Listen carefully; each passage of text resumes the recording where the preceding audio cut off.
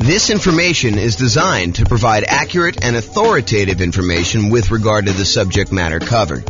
It is offered with the understanding that the presenters are not engaged in rendering legal, accounting, or other professional services. If legal advice or other expert advice is required, the services of a competent professional should be sought. Welcome to the Scottsdale Real Estate Investing and Real Estate Financial Planning Podcast. Learn all about investing in real estate in Scottsdale, Arizona, with a combination of real estate financial planning and modeling with numbers specific to Scottsdale, plus syndicated, more generalized recordings of live and pre-recorded real estate investing classes, not all of them specific to Scottsdale. Be sure to stay tuned after the podcast for a message from our sponsors. Well, good afternoon and welcome everyone. This is James Orr, and we are doing something brand new. I've never done this before. I've been watching these reaction videos where we have musicians listen to bands for the first time, and we get their kind of like natural, unscripted reaction to hearing some of these epic songs. And so I thought I would do something that I've never done before, and that is a chart reaction video from James. So I did look at these for the briefest amount of time beforehand, but I didn't really prepare anything written. So what I wanted to do is a housing starts reaction video. So these are charts. There's two charts that I'm going to go over, and it's going to be a relatively short video. I'm trying to get these kind of like podcast episodes down to about 15 minutes each, so we'll see how I do on this one. But this is Bill McBride from the calculatedriskblog.com. If you haven't seen his stuff, some really good data on there about the real estate market. And he shared an article from a housing economist, Tom Lawler, who I'm not super familiar with, but seems like a pretty smart guy from what the article said. And he had two images in there about housing starts. One of them was for single family homes, and the other one was for 5+ multi-unit. And so real estate investors that are interested in new construction or specifically like larger multifamily, 5+ units, kind of multifamily properties, you'll find these charts super interesting. And I think I'm going to talk a little bit about inventory. So I'll put the URL to the actual article with the two images in the show notes for you if you want to go look it up. And I'd recommend you check out Bill's blog for some additional content over time. But this is what I'm going to be going over. So here's chart number one. And chart number one, it's a chart going all the way back to 1969, all the way through to basically current time. And this is October of 2022 that we're recording this. And it came out, the post was sent to me today via email. And it is the new construction, housing starts, and completions. So it shows two lines on here, basically one showing how many new construction properties, 1-unit structures, so single family homes, were started, and then how many were completed. And the two different lines show you how many were started and how many were completed. So you can get a gauge of, if we're starting a whole bunch and then we have a little delay in when we complete them, or what's exactly happening. In addition, on this particular chart, Bill McBride also points out any recessions we had. So the recessions are these vertical blue bands showing you when we entered recessions. And so the numbers are in thousands. So it started off in 1969. We had about, just eyeballing it there, about 900,000 new construction starts, and it is seasonally annual adjusted rolling average for these. So it kind of gives you an idea of what the past 12 months were for doing this. So in about January of 1969, we were doing about 900,000 new construction properties being started, and about 870,000 or so actual completions. And so the number of starts exceeded the number of completions. So we were basically we were starting more than we were delivering, if you kind of think about it that way. And then that started, in 1969, we started on a decline. And so we started to decline as we headed into a recession in about 1970 or so. And so at that point, the number of starts went slightly under the number of completions. So we started building fewer, and by we, I mean like the nation. So this is not just me. And I assume this is U.S., by the way. I don't know if it's true or not, but I believe this is the United States housing starts and completions. And so anyway, going into 1970, they were starting fewer than they were completing. So we had this kind of reversal as we entered that recession. And then there was a bottoming out, so, probably midway through 1970. And we started, starting more than we were actually completing. And so during the period from about 1970, midway through 1970, all the way up to a peak on about, what year is this or so, 1973 or so, we were starting a lot more than we were completing. And then we kind of tapered off. So in 1970, it kind of peaked out at about 1.3 million housing starts. And we were completing about 1.2 million. So we were kind of delayed a little bit getting these started. And then we started starting fewer until we kind of let the kind of market catch up and our completions kind of lag behind as we entered into the recession. So one of the interesting things to kind of point out about this chart so far is it looks like the new construction start tapering off before we enter a recession. So this is sort of a early warning sign that we're heading into some trouble. I mean, just from the data so far. And it's only like, one little crest to kind of give you an idea of that. But I have a feeling this trend is going to kind of go there. And it's not going to be universally true, but I think that you will see that it is sometimes mostly true. So anyway, we had this kind of peak of starts and then it lagged behind as we went through this recession, starting in about 1974, running through all the way through 74 into 75, where we are starting fewer than we are completing. And then we bottomed out again around, I don't know, whatever this is, 820,000 or so starts, about 800,000 completions. I'm sorry, 820,000 completions, about 800,000 starts. And then after the recession was kind of over, the blue band is kind of done, then we started to rise again from 1975. So 1975, we had a few good years here where the number of starts was increasing rapidly until we got over 1.4 million starts and the completions were lagging behind. But then around 1977 or so, we started to kind of as a stabilize a little bit around 1.45, 1.5 million starts. And the number of completions was under 1.4 that we were doing. And then eventually, about a year later, we were kind of hovering around that 1.45 million. We began starting less houses, and that was leading into another recession. In fact, there were two recessions. There was a 1980s one, and then there looked like a 1980 and a half, 1980 mid-year. So that we started another recession, second one. And so during those times, we had a slowing in the number of starts and a slowing in the number of completions that we got through. And we also dipped again as we entered that second one. So we kind of significantly reduced the number of starts we had back down to low 800,000. But then we jumped back up a little bit right before the recession to about, almost 900,000. But then we dove back down significantly as we entered in the second recession, about 1981 and a half, all the way down to 600,000 starts. So 600,000 starts was pretty low for the time, for looking back historically. We don't get lower than that again until we get to 2008. So anyway, then after this recession in 1983, the number of starts increased and the number of completions kind of lagged behind, but we were always around this, a million or so once we got to kind of speed there with the number of starts. It kind of peaked out at 1.2.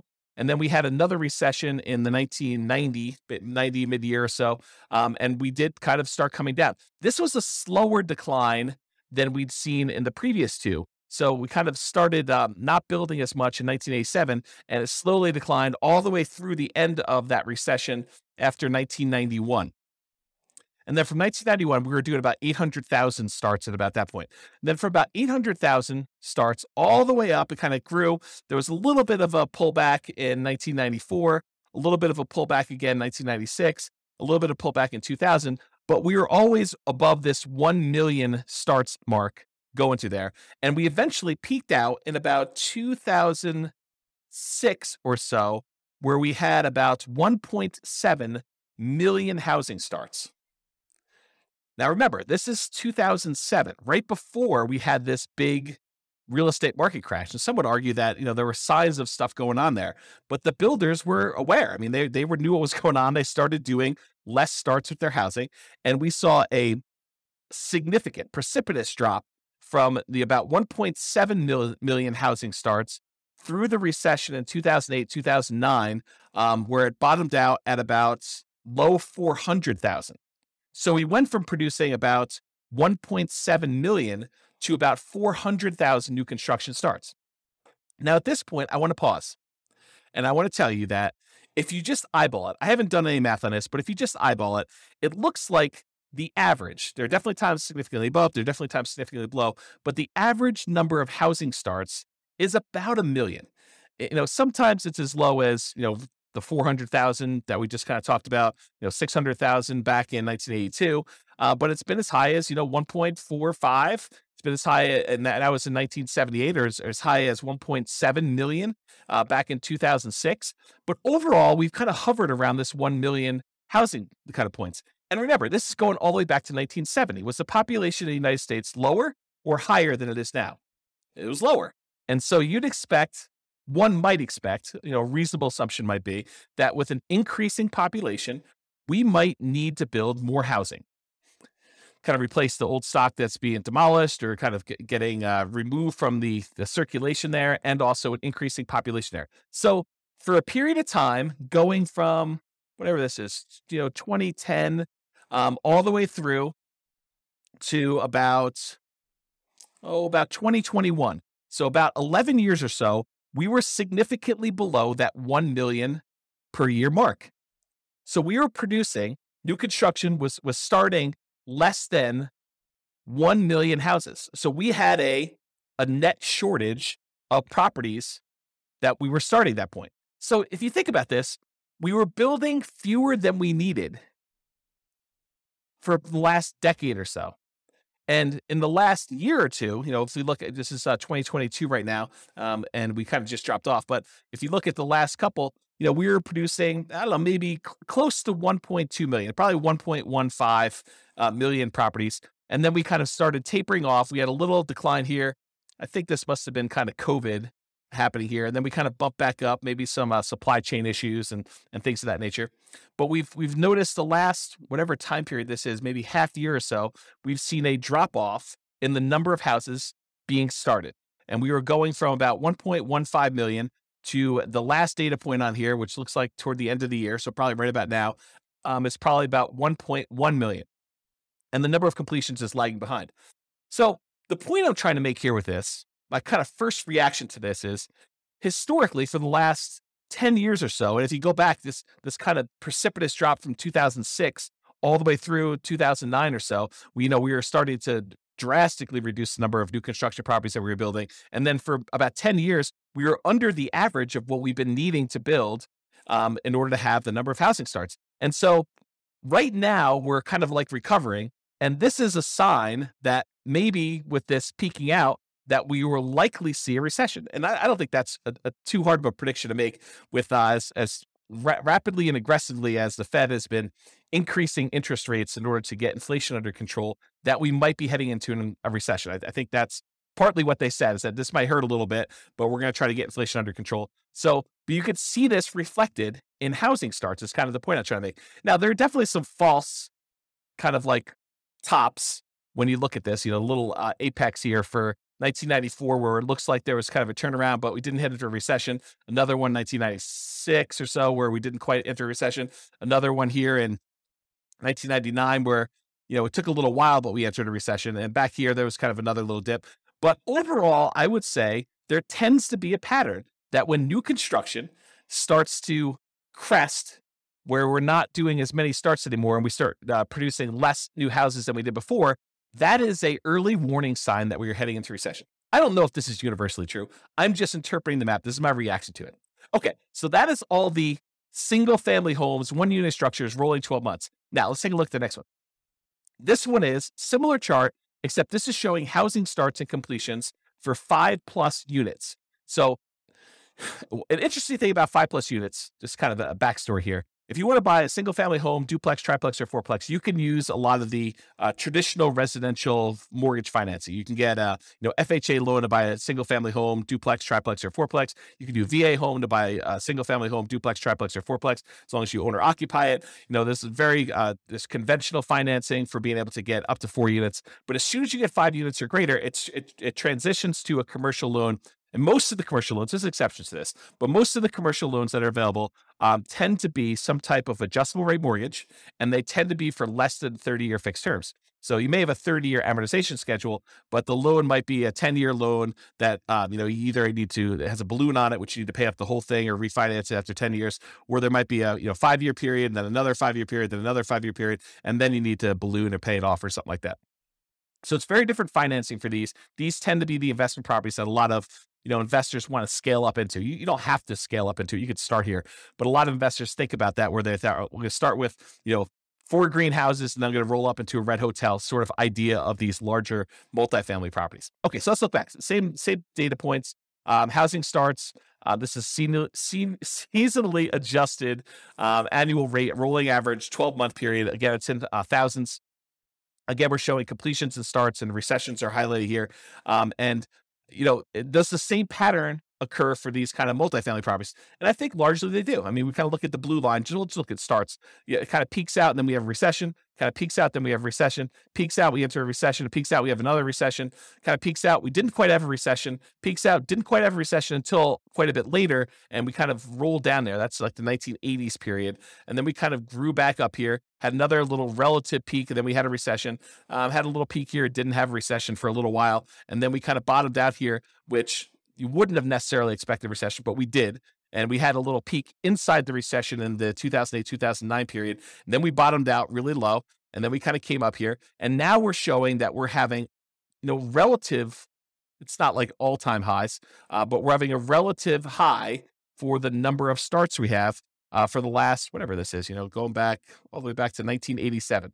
So back in the 70s, we were producing a lot of these 5+ unit structures. And back in the 80s, we were doing about half as much, maybe a little bit more than half as much. We were doing 900,000 5+ units starts back in the early 1970s. And then by the time we got into the 80s, we were doing about 600,000. So not quite half, maybe 2/3. And then we dropped really far off. The low here, besides the 2010, right after that really big recession, real estate recession there, the low here was like 1993, where we were only doing little over 100,000 5+ unit starts. And if you wonder to yourself, where's all the inventory of these 5+ units that we're looking for? And it shows in this chart that we've had a shortage of new construction 5+ units. And so you could see, I don't know if I'm just eyeballing this for an average, the more recent time I'd say probably is in this 300,000-ish range. But if you go back and you look at all the way back to 1969 or so, I'd probably bump it up to be closer to this, 400, maybe 450,000. So to have these starts be at, just over 500,000, 520,000 or so right now for these 5+ units doesn't seem that high. It's not like we went ridiculously high back to what we were doing in the 70s. It is a little bit above the average for what we've been doing, but we had what I would consider to be a relative shortage. If we were used to producing, what did I say here? 400 to 500,000, sort of an average if you include these really high peaks here. If we were used to producing between 400 and 500,000 of these 5+ unit properties, and for the last, whatever this has been, when was the last time we were up around 450? Back to 1988, somewhere in the 80s, that we've been kind of like underproducing the number of units we had there for a long time. Well, we obviously have a shortage of these units that, people have wanted. I don't know if that's true, like economically, like if you go look at the number of sales that we had and seen a shortage, but it makes sense to me that if, we were able to support this volume back in the 70s, that we kind of are underproducing what we need here. And I'll tell you anecdotally, a lot of clients have been asking me for multifamily properties for a very long time, and we've not been able to find a good enough flow of properties that make sense for these clients to kind of consume. So maybe it is true in that way. Okay, so I guess what I was trying to point out here is we have a strong number of starts for this. So if you're looking for like newer type 5+ units, there's probably some inventory coming on, but the completions are lagging here. So that's all I have to say about that. I still went over time on this, but I hope that was helpful for those of you that were interested in learning about housing starts. This has been James Orr with the Real Estate Financial Planner. Bye-bye for now. With home prices up, mortgage interest rates up, and rents up, but not quite enough to counteract the higher prices and interest rates, cash flow on rental properties in Scottsdale is harder than ever. Book a call with the Real Estate Financial Planner to apply our proprietary 88 strategies to improve cash flow on your rentals. See the show notes for a link to schedule your call and improve your cash flow today. If you're a real estate agent, lender, or professional in Scottsdale that wants to help our real estate investor listeners, consider reaching out to learn about collaboration opportunities with this podcast. We'd love to add more value to our listeners by having you assist our investors buy, sell, and finance their real estate investments. See the show notes to schedule a call to discuss collaboration opportunities.